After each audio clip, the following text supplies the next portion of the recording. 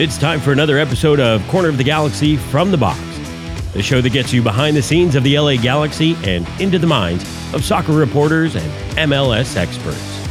Your hosts for the day are Corner of the Galaxy's Josh Gessman and LA Times soccer reporter Kevin Baxter. Let's start the show. Hello, everybody, and welcome to Corner of the Galaxy from the Box on cornerofthegalaxy.com. I'm your host, Josh Gessman, coming to you on Monday, December 7th. LA Galaxy's still out of the playoffs, but speaking of the playoffs, the Columbus Crew now set to match up with the Seattle Sounders in Minnesota, and Seattle just got done playing a really exciting game if you saw that. So some MLS news certainly on this, and we're going to talk a whole bunch about that, and then we have some rumors and some coaching updates and some other little tidbits here. We'll throw and cobble together some of these things to get you some Galaxy content here as we go forward. So to help me do all that is the Panda himself, Mr. Kevin Baxter. Kev, how you doing? Oh man, remember when the Galaxy used to be playing in MLS Cup finals? I do remember that. It feels like it was forever ago.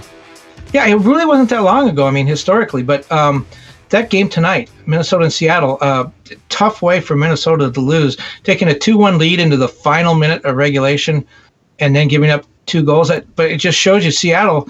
I saw a stat on the broadcast. Seattle has scored Minnesota now 9-2, or maybe it's 10-2 in the last 15 minutes of games when the two have met. You know, Minnesota's only been in the league for, since 2017, so it's not that many games. But Seattle just never quits. They had the most goals in MLS in the second half of the season. They just never quit. Can you imagine being the Seattle Sounders and somehow not already having Brian Schmetzer wrapped up to an extension? I mean, that's why whenever we talk about coaches, Brian Schmetzer is going to be mentioned, but it's not going to be serious. It can't be serious because how is Seattle going to let Brian Schmetzer go on the cusp of another MLS Cup? If he wins an MLS Cup and walks away for some reason, something went wrong. Something went sideways and went real wrong real fast. So there's a reason why the LA Galaxy probably won't be in the Brian Schmetzer race, right? Ooh! Yes. I know this one. Yes. I know a little bit about this. Yes, I had a chance to talk to Brian a couple of weeks ago before the last Galaxy game. He was at that time. He was very upset, not about his situation, but by the situation of his assistant coaches. Now that coaching staff has been so successful. It's just not Brian Schmetzer that needs to get more money. It's that whole coaching staff. And that's a lot of money to come up with, a lot of raises to come up with in the middle of a pandemic when you don't have any fans in the stands. So that's where Brian Schmetzer's a little bit disappointed. Not in his contract. He believes something will get done with him. Whether he accepts it or not hinges on the treatment that his assistant coaches get. He's very, very loyal to them. But there's a couple things here. This MLS Cup next Saturday will be his 4th in 5 seasons. Yep. That's Bruce Arena-like. Mm-hmm. But it won't be in Seattle. We can talk about that later if you like. But 4th in 5 seasons. The problem is trying to get Brian Schmetzer to go somewhere else. It's going to take a lot of money or something because he's spent his whole life. He was born in Seattle, played most of his career in Seattle, coached when the team was in the NASL, coached when the team was in USL. He's Seattle guy, born and bred. Trying to get him to leave his home of 50-some years is going to be really, really difficult. And I don't think he's going to be one of those coaches. I do think he'll be a candidate for the Galaxy. I think they'd be stupid not to talk to him. Maybe he's looking for a challenge and to seek out new horizons. But he's so comfortable in Seattle, and he's a legend there. It would be hard for me to see him moving. By the way, you said it really wasn't that long ago for the LA Galaxy being in MLS Cups. It's been 2,192 days since the LA Galaxy were last in an MLS Cup. They won it. That was 2014. And there are only 190 days, and I think we've talked about this before. And in fact, I know we've talked about it on the podcast. I don't know if I've talked about it with you on the podcast, but that means that there are just 190 days until June 15th, 2021. And we've talked about June 15th before being the day where the LA Galaxy will match their longest streak ever without an MLS Cup.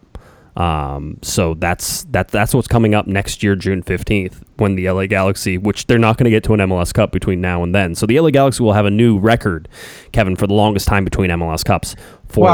Between MLS Cup appearances, they already have that record. This is the longest they've gone between MLS Cup appearances. It's crazy, isn't it? I mean, just one, the consistency of the team, over a set period of time, but also just the collapse that we've seen in recent times. I mean, certainly 2017 and 2020 have been the two statistically worst years in LA Galaxy history, and so you have those 2 years within 3 years of each other, and you've done not much in between. I mean, look, okay, Minnesota.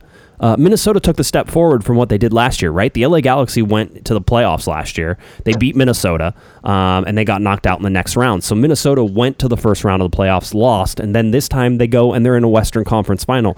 They took the correct steps. They got back to where they were supposed to be. They built something smart, and they ended up having just a great run in the quote-unquote second half of the season. So you're seeing what can happen when you set things up correctly and when you take the next steps. But I mean, it's been one step forward, 2 steps back for the Galaxy here for quite a long time, and in most cases it's 1 step forward, 4 or 5 steps backwards when things don't go their way. So it's just a stark contrast. You look at Caleb Porter. The Galaxy could have had Caleb Porter. He's an MLS Cup with the Columbus Crew. You look at Brian Schmetzer, who might be a candidate for the LA Galaxy, but it seems unlikely, as we talked about. You look at all these things and the people who've had success around the LA Galaxy, but yet the LA Galaxy have had no success in recent times. So I don't know. I watch all these games and I remember the Galaxy playing in these games. I remember them being contenders like that, Kevin. But something has changed, and it's not for the better, and so something else has to change in order for all of this stuff to sort of go that way. Does that make some sense? Yeah, but and I think you hit on something earlier that it just talks about the great consistency and how good the Galaxy traditionally, and I'm not talking about now, traditionally have been as an organization, but the league has changed so much. When the Galaxy first started, they were the rich franchise. They were the powerful franchise. They pretty much dominated a league that had only 10 teams. So it wasn't that difficult. And then all of a sudden, the league got stronger. The league got bigger. It was tougher to win. There was a lot of salary rules that made it difficult to put together winning teams year over year. Well, the Galaxy got lucky because they brought in Bruce Arena, and he was a genius at that. I mean, we're both big fans of Bruce, as everybody knows. But when you look at what Bruce did with the salary cap, with all the restrictions, and then just as a coach to make MLS Cup final, win 3 and 4 seasons, right? That was just remarkable. But then Bruce, or even when Bruce was about to leave, remember, he didn't make the MLS Cup final his last 2 years. He went out early in the playoffs. Things were starting to catch up. The league was bigger. There were more powerful and rich owners coming into the league. Like, you have Atlanta, now LAFC. It became, and the salary rules again made it much more difficult to re-sign players that had played well because they all deserved raises. It just got very difficult to win. Now, other teams have figured it out, and the Galaxy haven't been able to. And I think, if you look at the problems in the front office, the Galaxy have gone through 4 coaches and 66 players, but the front office has remained mostly the same over the last 4 years. So the Galaxy have not changed with the times. I'm not saying they got lucky at the beginning. They knew how to play the league. They knew what the league was about, and they knew how to make the rules work to their advantage. It's not that same kind of league anymore. It's a much larger league, a lot of different playing styles. Travel is different. It's a much harder place to win, but the Galaxy just have not adapted and made the adjustments that everybody else seemed to be able to make. Yeah, I was going to say the counter to all that is that everybody else has been able to make these adjustments, or at least, a large portion of the league. I mean, you can say all you want about that, but look at how you want to talk about one of the most consistent teams in Major League Soccer. It's the Seattle Sounders. I mean, 12 years in the league now, and they haven't missed the playoffs once in any of those years. That's a ridiculous record. And if it wasn't for Bruce Arena, imagine how many, Bruce Arena and the LA Galaxy, imagine how many MLS Cups Seattle would have. Probably 2 or 3 more is my guess. Just off the top of my head, trying to remember all those Western Conference finals, or at least early round games, slightly earlier round games between the LA Galaxy and the Seattle Sounders. I mean, that was during its time in 2010, 2011, 2012, like right in that 2011, 2012, 2013, 2014, that's that stretch there, it was Seattle as one of the biggest rivals of the LA Galaxy. And you can say, oh, well, it can't be a rivalry if it changes, but look at what those teams played against each other and how many times they played in the postseason against each other and how many regular season battles felt like playoff games.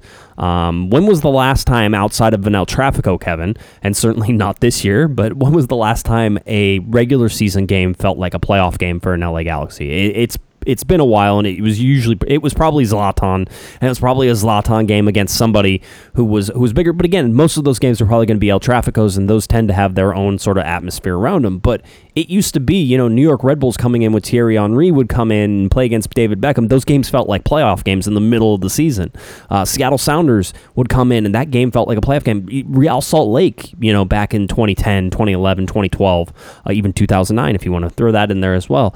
Those games felt like playoff games, and it feels like the LA Galaxy have not had that type of energy here in quite a while. That's my observation. And speaking of energy, you watched that game tonight, and I bet a lot of our listeners did. An empty stadium in Seattle. I mean, that they have for years and years until Atlanta entered the league. Seattle was second in the Western Hemisphere. We're talking about South America, Mexico, and North America. Second in average attendance. They'd average over almost 40,000 a game. Only Club America did better. That building would have been rocking tonight. Can you imagine a capacity stadium there with the Sounders scoring those 2 goals late to win that game, what that place would have been like? And then what it could have been like for the MLS Cup final, the march to the match, another sold-out stadium, what it could have been like for Saturday. Unfortunately, for Seattle, the game won't be home Saturday. They will have to go on the road to Columbus. And it's so, you look at what a weird year this has been. Seattle had a home game with Colorado when they were playing very well. In fact, they had the best record in the conference at home. They would have won that game. If they had won that game, they would have finished with 42 points. That would have given them the home field advantage for the final. That game was not played. So they finished with 39 points. Columbus finished with 41. So Columbus gets to host that home game in MLS Cup final because Seattle didn't play that Colorado game. And not only did they finish behind Columbus in straight points, but also points per game by 1/100th. So Columbus gets that home game. Why is that important? Well, Columbus has only lost once at home all season, including the playoffs, but they didn't win on the road. I got to believe it was a totally different game if that game is played in Seattle and if it's played in Columbus, where it will be played. Seattle hasn't lost a home playoff game since 2013. I know. Now they have to go on the road because of that Columbus game, and it wasn't Seattle's fault. Yeah. The COVID-19 outbreak was with the Rapids, but yet it cost Seattle a home playoff, a home game in the MLS Cup final, biggest game of the year. Yeah, just another reason that 2020 sucks. I was just personal note. We were just going through sort of holiday plans for Christmas, and I was hoping my son would be able to come out from Colorado and be able to do the whole, and we canceled that. And so I'm very much on this day particularly in the 2020 sucks. I'm ready for 2021, and I'm hoping that it'll be better, and I'm hoping the things. But as I remind everybody, please stay safe this holidays. It's gonna suck, and next year, we're gonna have a lot of fun. So next holiday season, it's on. Fingers crossed, everything works well that way. But next holiday season is on.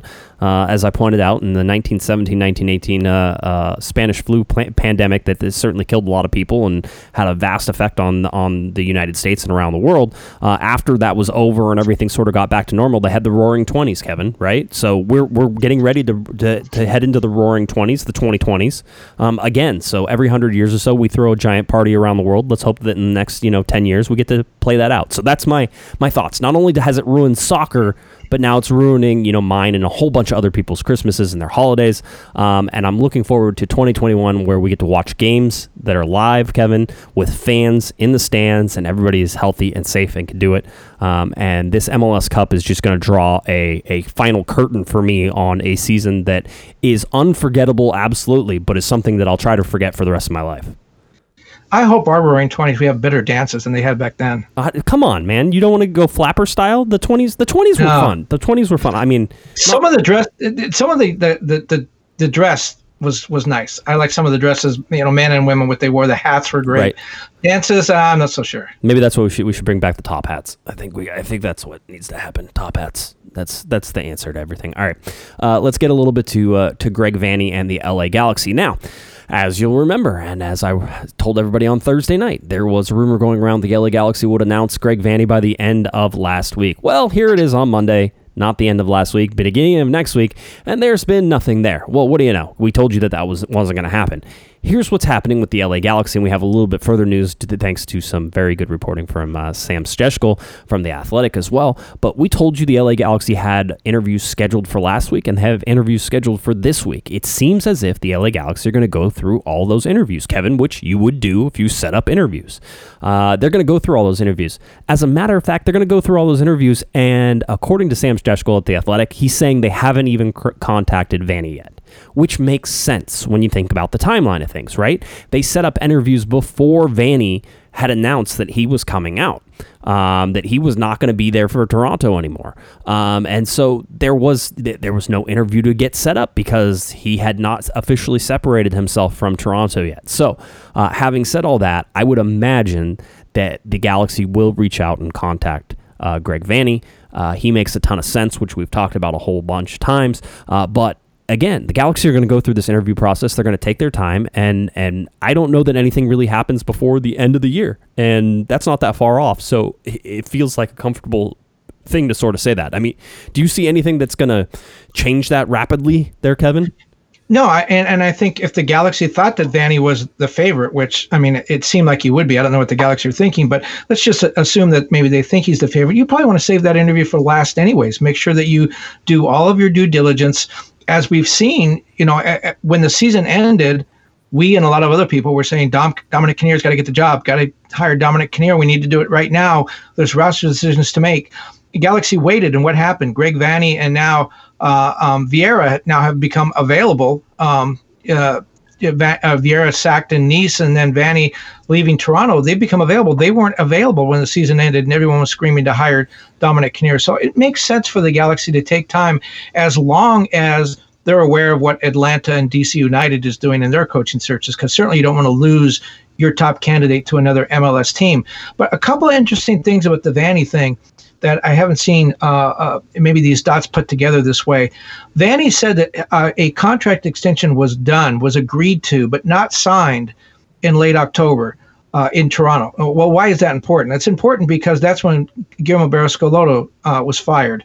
So presumably you can make a case that Vanney was prepared to come back to Toronto. Schelotto was fired and then all of a sudden decided not to sign the contract that he had already agreed to, because he wanted to test the waters with the Galaxy. So why didn't he say something then? Well, because Toronto was in the playoffs. One thing you're not going to do on your way out the door is you're not going to resign your post while your team is going to the playoffs and become a distraction. So that was the professional thing to do. Would he want to leave a team like Toronto that's very, very successful, almost won the Supporters' Shield this year, and come to the Galaxy team that, as we said, is a mess?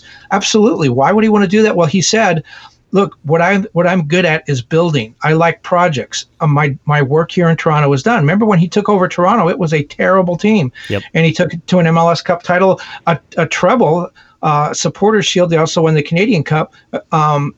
So this is a guy that likes to come in and build things, and that's what he excels at. He was part of the original Galaxy team, played over 200 games for the Galaxy, was a coach here, I believe, right? Or no, he coached at Chivas, I know. He did coach in Carson.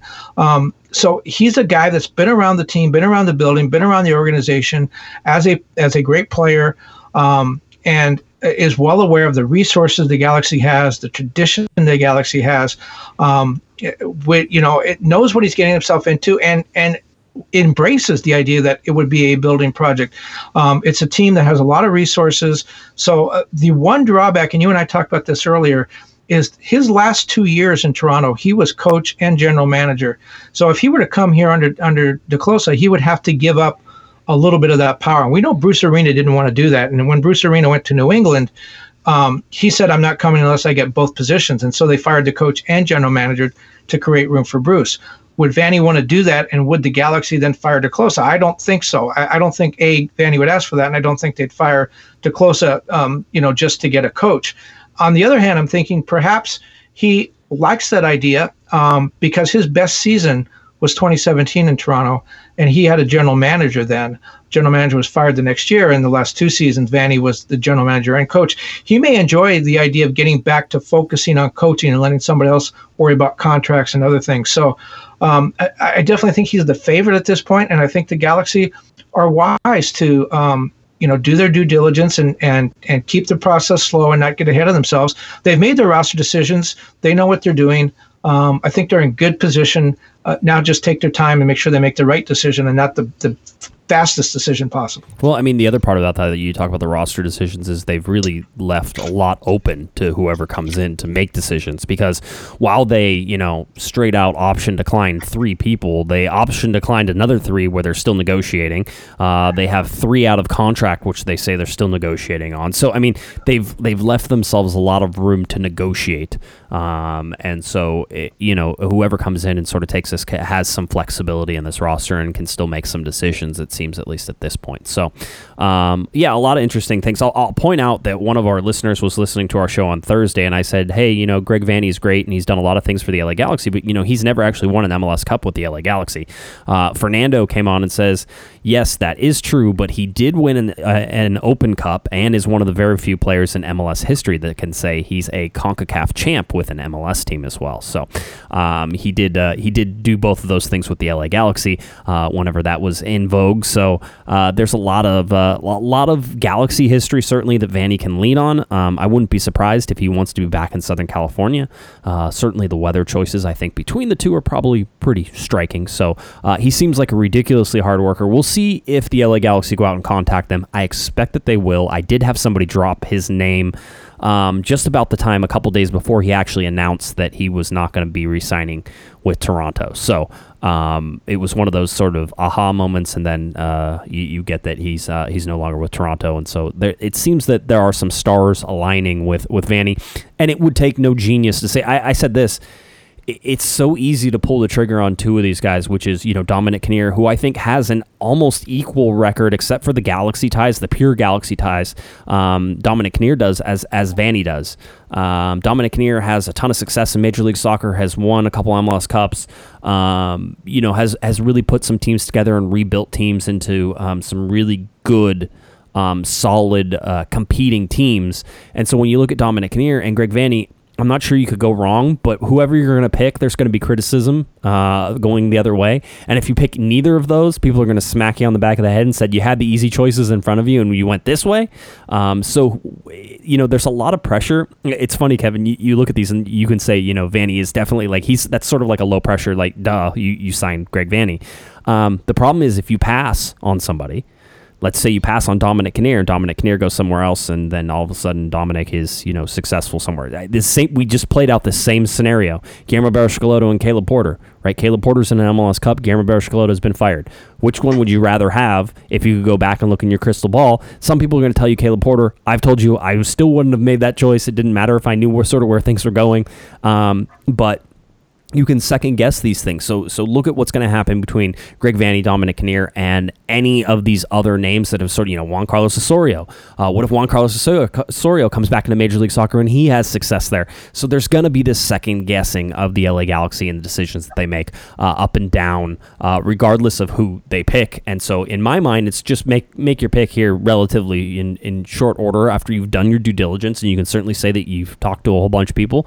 You make that choice and then you live with it, because that's ultimately what you're going to have to do. If Greg Vanney is the guy, he has a track record. He has enough of a track record in my mind, Kevin, and success recently in Major League Soccer to get some pretty good leeway from the fans and some pretty good leeway from the front office. So a 2 or 3 year coach seems like something the LA Galaxy actually need. For real though, you actually need to keep somebody for like 2 or 3 years, not 1.5 or 1 3/4 seasons, or however you want to sort of characterize Guillermo Barros-Schelotto on that. So it's well, yeah. I was going to say, what's interesting is you bring up Caleb Porter. It was 2 years ago this week that the Laker game that we all remember, where Caleb Porter was sitting, was sitting courtside with Beckerman and Chris Klein and Dennis DeClosa, and that was the way the Galaxy have traditionally made announcements, is they publicly have people seen together, and courtside at a Laker game, it's one place to be seen. I was told at that point that the negotiations were going so well that the Galaxy were even starting to plan a news conference for the following week, because they just assumed Caleb Porter was going to be their new coach. Those talks broke down before the Lakers played another game even, and Caleb Porter started talking to Columbus. One of the hangups I was told was over the length of the deal. that Caleb Porter wanted an extra year, and the Galaxy weren't eager to grant that. And the reason they didn't want to give him a long-term contract was because at that time they were still paying Ziggy Schmidt and Kurt Onalfo to not manage the team, coaches that had been fired but had long-term contracts. They didn't want to get in that situation again with Caleb Porter in case things didn't work out. So they went another way. They went with Guillermo Barros-Schelotto. Guess what? Guillermo's going to get $1 million from the Galaxy for not coaching the team next year because he had a 3-year contract. So things didn't work out the way the Galaxy thought they were going to. And now Caleb Porter's in the MLS final with Columbus. Another guy that I think needs to be mentioned is Patrick Vieira. I mentioned him a minute ago. Dennis DeClosa did learn from this experience. One of the things he said is that the next coach will have to have MLS coaching experience, or that he would prefer that. He knew that Guillermo had played in MLS, had been a successful player in MLS, but had not coached here, and that's a whole different experience. So he said that one thing he's going to look at is the new manager's experience as a coach in MLS. And we know that Vanny has done that. We know that Dom has. In fact, Dom's won more MLS Cups than Vanny has. But Patrick Vieira coached the first 2 seasons for New York City FC, their expansion season, and their second season, got them into the playoffs both times, was a very successful coach. And the other thing that he adds, and this can't be discounted with the Galaxy because the Galaxy like big names, big personalities, big resumes. Patrick Vieira is a World Cup champion, played with some of the biggest clubs in Europe, then came over here and managed, so he ticks that box off too. He would be a big personality in the dressing room, I think, if any of the players, and I'm not saying that this happened, but if a guy that might be able to get Chicharito in line, or Dos Santos, or any of the other big name players, Pavone, some of these guys with World Cup experience, Vieira's going to be able to come back to them and say, yeah, you played in the World Cup, I won one. And so I think that might be something the Galaxy is interested in looking at. When you look at their history, they do like those big-name guys, even as managers. And I think Vieira, for all of Vanny's success, for all of Dominic's success, what Patrick Vieira has done on the global stage kind of ups that a little bit. And I think that's going to be very interesting to the Galaxy. I definitely expect them to kick the tires on him. Yeah, it makes sense. I would expect an interview. I'd expect to reach out to a contact, so we'll see if that happens. A little bit of focus on the youngsters for the LA Galaxy as well this week. Julian Araujo and Efrain Alvarez both in camp with the U.S. men's national team. I think we mentioned this on Thursday. It's just, first of all, let's talk about Efrain Alvarez, because I know we have some interesting sort of growth lessons or things that we've seen with Julian Araujo. So let's start with Efrain Alvarez. Greg Berhalter was talking a lot about him. Kevin, we know that he is with the U.S. men's national team camp right now. He will not be playing in the game, but he is visiting to take a look. Currently, he is tied to the youth Mexican national team / the Mexican national team because he's played in the U17 World Cup for Mexico. Efrain Alvarez seems to be a hot commodity still on at least the international market, and of where he's going to go and sort of how he's going to play. You were on the call, I think, with Greg Berhalter when he was talking about Efrain. What did you hear from the U.S. men's national team coach? Well, one of the things I picked up right away is what has been sort of the Achilles heel of Efrain Alvarez. It's always people talking about his fitness. He doesn't appear fit. He doesn't seem to be working hard at being fit. And I was really surprised that Greg Berhalter picked up on that. He said, what I've seen from him in training is a maturity, a development as a player over the last year. And then his next sentence was, he looks much more physically fit. He's able to impact games for longer. It's unfortunate he didn't play more. Then talked about his playing style. He said, he's a guy you want to be around the ball. He's a very creative player, has a good change of pace. He's very good in tight spaces. I can see him playing in an attacking midfield role as a winger, even as a number 9. To me, he's a quality player. So Greg Berhalter, of course, isn't going to say anything negative when he's trying to recruit the player to the team. Right. But he seems pretty high on Alvarez and the things he can do. And my sense is you see a lot of young players called into the U.S. national team. Their last 2 camps, both the one in Europe and this one, the average age has been 22. They're looking at at the Olympics, which is the U23 tournament, and you got guys like Julian Araujo, 19, Efrain Alvarez at 18, a lot of other young players. I don't think Efrain Alvarez, even as good as Greg Berhalter says he is going to step in and play midfield on the U.S. senior national team, but I definitely think he's a guy that they would really love to have in Tokyo for the Olympics this summer. Listen, this is all about when you try to take what is happening on the national team level and project it onto the club level. Any amount of interest for Efrain Alvarez, any amount of training at a national team level is going to be good for Efrain Alvarez, and therefore should be good for the LA Galaxy. I'll say, and knowing that Greg Berhalter is much smarter than me, knows soccer much better than me, I'll say that right now, in my mind, this feels like the U.S. men's national team is attempting to make sure that Mexico doesn't get a guy who may or may not pan out in the long run. But if Efrain Alvarez was to find out that he likes the U.S. men's national team better, then he files the one-time switch, then the U.S. has now locked him into a position where he can't go and help Mexico. I think for Efrain's development in the national team, it seems like he may be a better fit for the Mexican national team right now, which Kevin, you and I have talked about is longer in the tooth, is a much older team, and therefore will need to have younger players. And so it certainly seems like, in my mind, if Efrain Alvarez reaches the potential that everybody has said that he has, he'd get better playing opportunities, I think, right now with Mexico than he would with the U.S. men's national team. But there's a lot of gamesmanship going on here. And I think as long as both of these players, Julian Araujo and Efrain Alvarez, understand that the club part of their game is what ends up getting them to the national team, I think that it can really only benefit the LA Galaxy. Yeah, I mean, he's getting experience. He's getting to play and train with better players of his own caliber, and not to say that there weren't a lot of those players at the Galaxy, but I mean, everyone, they're on the national team for a reason, and so that's going to help. And one of the things I really like about what Greg Berhalter is doing, or at least what he says he's doing, of course we're not there at training, is what he says is with all these dual nationals, he had 12 dual nationals in camp in Europe last week. I think he said he has 7 or 8 in camp for Wednesday's game with El Salvador. What he says is he's bringing them, he said, first of all, it's not unusual at this day and age to see players with multiple passports and opportunity to go and play in other places. There's one guy he had in Europe that could play for 3 different nationalities if he wanted to, nations if he wanted to. But what Greg Berhalter is saying is we're not going to pressure them. This is a decision that they have to make with their families. There's a lot of cultural ties that the family has back to the homeland. Those are things that they need to sort out. What we want them to do is come in, look around, see how we do things, see if you fit in, and then we're going to leave you alone to make the decision. I really like that approach, because if you pressure a guy to do something and it doesn't work out, then he's always going to blame you for that, and that's not going to be in the best interest of the team. The other thing is, I think Greg Berhalter is saying, I have a lot of confidence with our program, with our training setup, with our resources, with the guys around the team.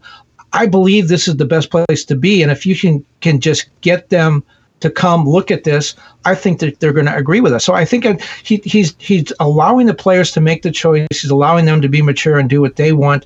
But he also has a lot of confidence in his program and saying, I think if you come in here and look around, you're going to choose us. It just seems to me to be a very smart way to do business. Yeah, it certainly is. Well, you have the other side of this too. You have Julian Araujo with the U.S. men's national team, likely to get some playing time whenever they play on is it the 9th? It's the 8th or the 9th? Oh, the game, it's on Wednesday. Okay, yeah, it's on Wednesday. Okay, the 9th. Good. Just wanted to make sure. I kept screwing it up. So it's on Wednesday. It's likely that Julian Araujo will get some playing time in this game, which will give him his first cap for the United States. Yes. Right, but it doesn't cap time, obviously, because it's friendly. Also, there'll be fans there. It'll be Julian Araujo's first home game with fans since March, right? Yeah, probably. I don't know. Did they play anywhere else where there are fans? Well, they played on the road, but he'll be the home team. He'll be the home team this time. Okay, yes. Good. They play in Fort Lauderdale in the temporary stadium that Inter Miami used this season. Way to take a useless stat and make it just slightly useful in the fans game. But yes, it's important. But the funny thing was there was some media out today. Julian Araujo doing some media. People were asking him, and obviously there's a lot of Zoom calls going on. And that's how all these virtual press conferences are going. So Araujo does his press conference, leaves, and apparently still with an open mic. And I was looking at Jonathan Tannenwald from the Philadelphia Inquirer, who's on Twitter, and Jonathan and he does a great job. He was out there saying, yeah, Julian Araujo could be heard, off the screen saying, man, all they want to do is talk about my dual nationality and who I'm going to play for. It's an interesting conundrum for Julian Araujo, but this is, ultimately until he decides who he wants to play for, and it's the same with Efrain Alvarez, until they actually make that decision, that's going to be the question for these guys, because Julian Araujo is an up and coming talent. We've talked about him possibly going to Europe sooner rather than later, and I heard that it seemed like the LA Galaxy and Julian Araujo were prepared to see him depart this winter. It doesn't seem like that's going to happen, and it's probably going to be more of a summertime thing if it does happen now. But there were rumors, at least, that Julian Araujo was ready to depart, and that teams were interested, but that the LA Galaxy were so, I don't want to say bad, but bad. That the LA Galaxy were so bad, Kevin, that teams couldn't quite evaluate Julian Araujo. Was he just an okay player on a really bad team, or was he, a really good player on a bad team? And so there's some question marks about that. And so maybe if that gets sorted out a little bit for the LA Galaxy, Julian Araujo has a repeat of sort of the season that he had, and builds upon that. I would expect that you might see him gone in summer. But going back to this media thing that was going on, Julian's going to get a lot of this stuff. Yeah, go ahead. Before you move on from that, that's an interesting thing. I had not heard that story, but that makes this friendly if Julian Araujo does get some playing time. And then Greg Berhalter has already said there's going to be a January camp with a January friendly. Those are two games where that's not going to be an issue, a bad team. He's going to be playing for the U.S. national team. Even if it's a second-rate U.S. national team, it's going to be better than the Galaxy last year. That's going to give those scouts a chance to see him. And if he progresses with the national team, either in the U23s and in the World Cup team, or Olympic team, or if he plays, say, in Nations League or is on the team that plays in Gold Cup, that's going to give those European scouts a much better idea of what Julian Araujo is like. So, if he gets a decent amount of playing time in this game on Wednesday, that could change the whole equation that you're talking about. Scouts saying we don't really know how good he is because we didn't see him with good players. Yeah, and now go back to this whole complaint. And listen, I think we have an observation, Kevin. You and I have an observation because one, I was lucky enough to tag along with you. Two, you were stupid enough to forget your recorder, which made me useful to you during this. But we got to talk to Julian Araujo. We got to talk to his family before a game. And this was 2019. This was right when Julian Araujo was coming up. This was right before his debut. Yeah, it was right before his debut. He was a soft-spoken, shy kid, and you and I are seeing quite a different kid recently. Yeah, and you like that a lot, I know. I do. I like the feistiness. He's not shy. He's confident. I like the fact he's complaining about the questions. Quite honestly, by the way, that wouldn't change if I had.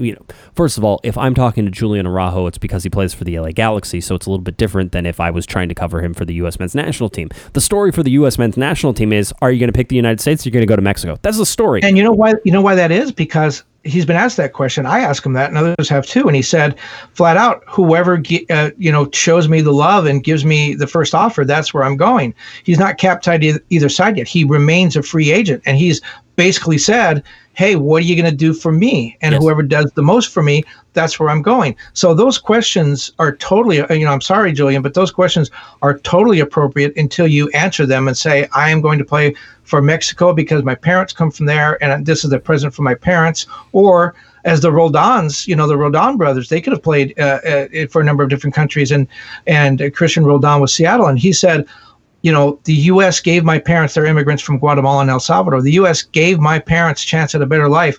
I owe it to the United States to play for the U.S. That was a good answer. El Salvador or Guatemala wasn't going to come in and say, hey, but what about us? Yeah. That was a good answer. Efrain Alvarez, same thing. He played for the U.S. on the U15 level, was not invited into a camp in the subsequent year, was left off the training camp roster and said, I'm out of here. And he went to Mexico, and he's played 14 games for Mexico's youth program. So, there's a little bit of a history with Efrain Alvarez, and you kind of understand there's nothing with Julian Araujo. He hasn't said which way he's leaning or why he's leaning that way. So I get his frustration. He wanted to talk about himself and his game, but the questions I think are totally appropriate because he hasn't answered them yet. Yeah. By the way, you say there's no history.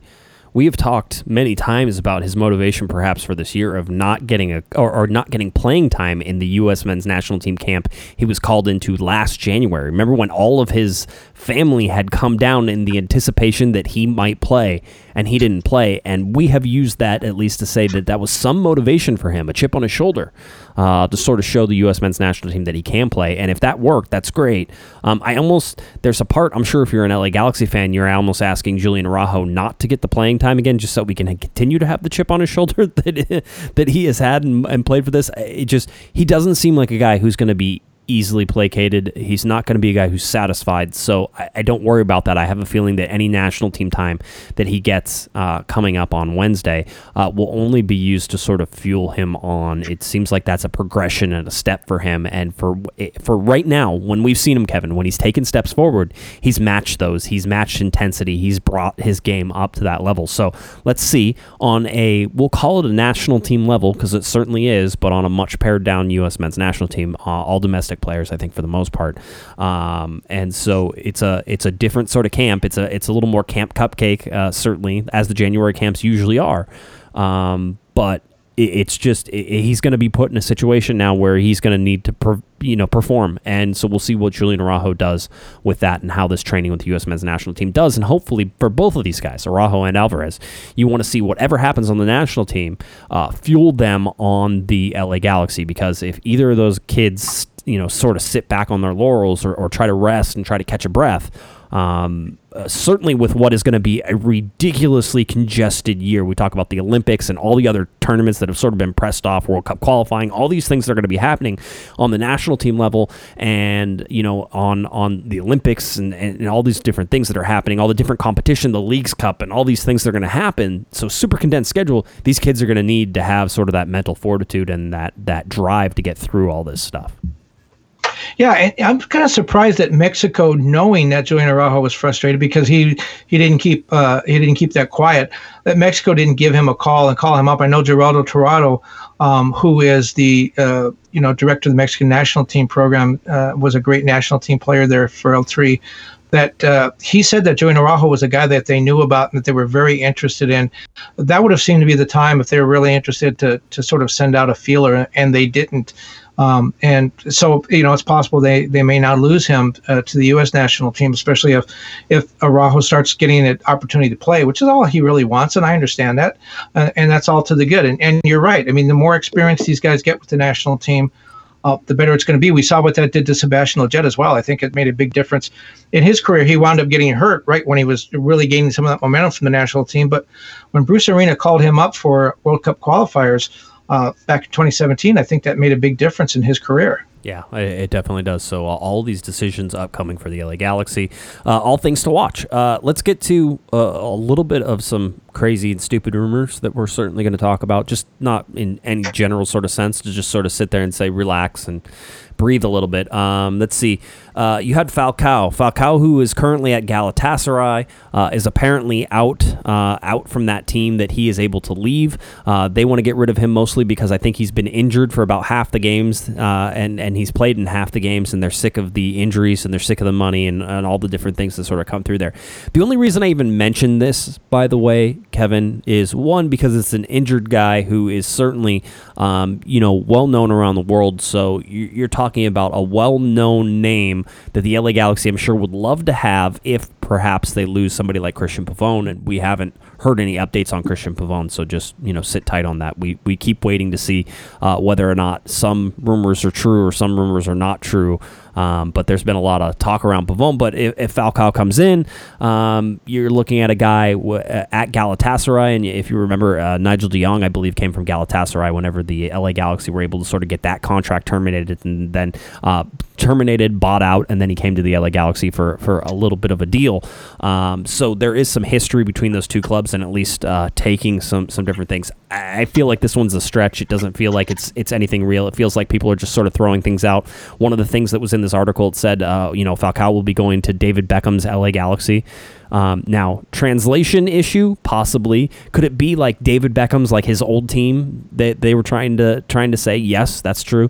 Could it be going to Miami instead because that's David Beckham's team? Yes, that's also true. So all of those things usually point to something not being true in any of them, but it could be true in one way or the other. I just thought that one doesn't like stir anybody's emotions, does it, Kevin? You're not like, oh, this has to happen, right? No, I think one of the things we have to look at with these rumors is, first of all, the Galaxy is going to come up in every conversation. As you and I talked before the pod, there is going to be a rumor shortly that Maradona is going to rise from the grave and sign with the Galaxy because the Galaxy, they're the big club in MLS still. They're the ones with the global, platform. The people know them. So any player that's coming to MLS is probably coming to the Galaxy, whether they are or not. That's where the rumors are going to start.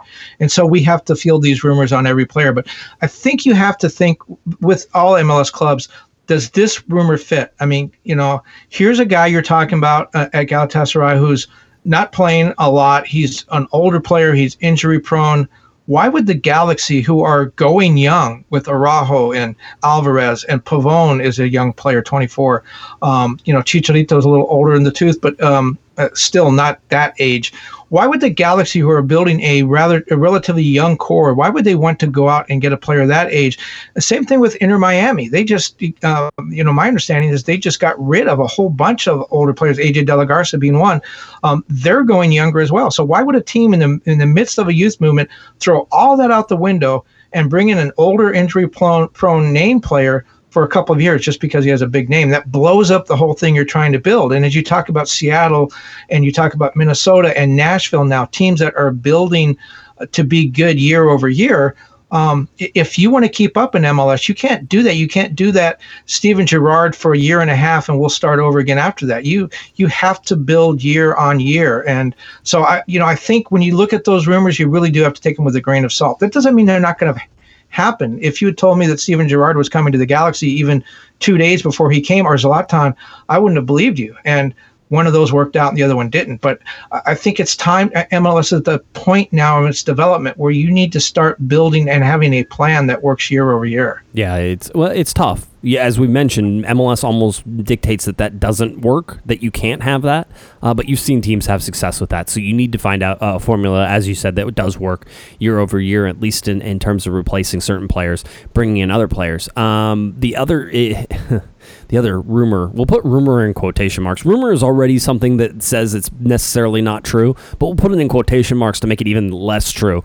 Jonathan Dos Santos apparently, possibly, wanted by Club America, and Club America may be ready to get rid of, Memo Ochoa, goalkeeper Memo Ochoa, and that would be a trade, that a transfer back and forth that would happen between the two clubs, with Jonathan Dos Santos going to join his brother Giovanni Dos Santos at Club America for Memo Ochoa.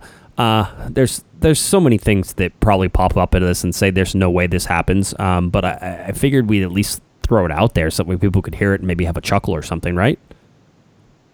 Well, yeah. Well, let's talk about Giovanni Dos Santos, because if Jonathan went there, there's a chance his brother's not going to be there. He's not on the roster for the CONCACAF Champions League coming up later this month. Club America is not taking him to Orlando. So why, I wonder, would Jonathan want to entertain a trade to Club America if his brother's not going to be there? Yeah, Isn't that the draw? Yeah, I mean, that should be the draw, right? They're supposed to have both of them together. In fact, it was rumored that Giovanni Dos Santos might be headed to Chivas in Mexico. So you look at that and say, okay, that probably doesn't make sense. Also, Memo Ochoa is 35? Is he 35? I keep wanting to say 35. For everybody I hear recently, I've wanted to say their age is 35. But Memo Ochoa getting up there in age. And so, the LA Galaxy are probably going to be goalkeeping shopping this year. I'm usually not a big fan of using an international spot on a goalkeeper, and whether or not Memo Ochoa fits that glove or not, it seems like it's far-fetched. I don't believe any of this is going. Now, here's one thing that sort of backs this up, is that yes, the LA Galaxy do need a goalkeeper, so you can certainly say, okay, well, that part of it might check out. The second part of that is that you look at Jonathan Dos Santos. If it is true, and we believe it is, that Jonathan Dos Santos only has 1 year left on his contract, Kevin, Now and this wintertime and this summer is the time when you have to move him if you're going to get him for anything, right? And there's always the question mark about whether you let the contract expire and then he goes somewhere for free. Usually the 1 year mark is when you can move players. That's the best time because it puts the leverage in the selling team's favor, which is, hey, you want Jonathan Dos Santos? Well, I guess you could wait a year and then maybe you'd get him, or maybe you wouldn't, or maybe you wait 6 months and maybe somebody else takes him, it usually works that with 1 year left on a contract, players are able to move easier than players at 6 months. Where 6 months, the buying team can say, you know what, we'll just wait 6 months until he's ready, and then we'll take him. So there is, if the LA Galaxy were going to move Jonathan Dos Santos, if they were going to find a place for him, now is the time to do it. Because if you wait any longer, the leverage starts to sway away from the team, the LA Galaxy, and go towards whoever is either thinking of buying or waiting for him basically to be out of contract and get him for free. Well, one theory always is you trade a player 1 year too soon rather than 1 year too late, meaning you trade him while he still can produce a little bit on the field, and you give up one good season as opposed to holding on to him until he's beyond his sell by date, and then all of a sudden you not only can't you get anything for him, but you've been playing him during his decline. So you always want to trade a guy 1 year too soon rather than 1 year too late. Interesting thing about Giovanni Dos Santos. Do you know which club team he's made the most appearances for? And this is by 20 games. He's 20 more games for one club than any other club. Do you know which team that is? No, tell me. The Galaxy. He played 77 games for the Galaxy. This is a guy, Giovanni Dos Santos. Again, we're talking about not on Club America's roster for CCL, maybe on the move again. This is a guy who's already at 31 played for Barcelona, Tottenham, Ipswich Town, Galatasaray, Racing Santander, Mallorca, Villarreal, the Galaxy, now Club America, could be on the move again. He played 77 games for the Galaxy, 57 for Villarreal. So the Galaxy is the team he's played the most for, and it seemed like he was here not all that long. I mean, I know it seemed long and when you were watching him play, but to think about a guy with his talent, 107 games for the Mexican national team, 3 World Cups, that the Galaxy is the one club team he's been with the most. He was only here, 3.5 seasons? It was longer than that, wasn't it? I think you're going to find it feels like it was much longer. You may have been absolutely right. It's almost 4 years. That sounds like maybe it's close. I thought it was closer to 5, though. I can actually look that up if we stall. Well, he came in the middle of 2015, so it was at the end of 2015, half of 2015, and 16, 17, and 18. And then he left at 19 because they needed the money. They needed the open DP spot for Zlatan. So that would be 3.5 seasons. And by the way, when you're talking about bringing Memo Ochoa, and yes, the Galaxy probably need to think about the goaltending situation, goalkeeping situation. I think Klinsmann is a guy that they're negotiating with. I think he would be a good guy to bring back as an understudy and to get some more experience. He's a young player. I think he's 22 if they can get him for the right price. David Bingham, he's on the wrong side of 30. Had some tough stretches the last couple of seasons. If the Galaxy could find an option, or another guy who could compete for that starting goalkeeper spot with Jonathan Klinsmann, I think they'd want to do it. I don't think a 35-year-old, as we just mentioned, a team that is starting to build a young core, probably a 35-year-old guy is not going to be someone who's around much. But, tonight's game showcased a guy, tonight's Minnesota United game showcased a guy in Dwayne St. Clair with Minnesota, that he had a less than a goal a game, goals against average. He had 3 straight shutouts in the playoffs. This is a young Canadian who started the year on a USL team, a guy that really proved that he's good. Well, who is the supposed starting goalkeeper at Minnesota United? It's Tyler Miller, who came over from LAFC, was unbeaten in 5 games this year until he had a hip injury in training and was out for the season, had to go in and get surgery, and St. Clair took over.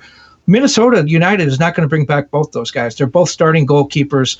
I think one of them will be on the move.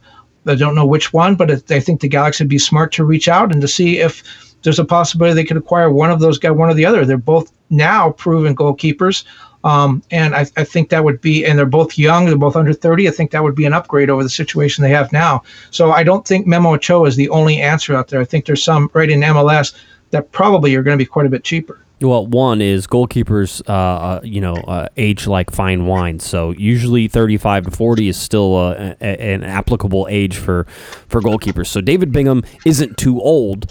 I would worry. Here's the thing, and I think I've seen this in a way. If the LA Galaxy hired Dominic Kinnear, I think that David Bingham has a much better chance of staying with the LA Galaxy. Dominic Kinnear and David Bingham go way back. That's his guy. It would make some sense. I could also see it going. And I think he'd play better. And I think he'd play much better with Dominic, frankly. I think that would be a good thing for David Bingham in a lot of ways. Yeah, if it's any other coach, I think David Bingham is probably looking for another team.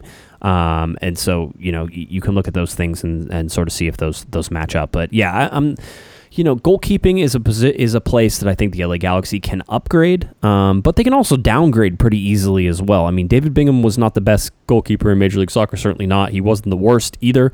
The LA Galaxy defense certainly didn't help him out in any sort of form or fashion. So, it's another one of those things. You get rid of David Bingham, he could go to some team and actually make a good run into the playoffs with them. No problem. I could see that. So the LA Galaxy just sort of have to play that one carefully. It's about money more than anything else. If you can get David Bingham at a reasonable price, then maybe that makes sense to keep him, just because you sort of know what you're getting. I go back to the infamous, if sometimes even a mediocre player is exactly who you need if you know what you're getting and you can get that all the time and you understand exactly what you're getting from that player. So, it's one of those things to watch in Major League Soccer. You need mediocre players that play slightly above their mediocrity sometimes, Kevin, in Major League Soccer in order to make a team good. You need those depth pieces. You need those people who are somehow going to raise their game up to a level above their pay in Major League Soccer, and really in order to do that. So the motivational side of things really is important from coaches and everybody else. It's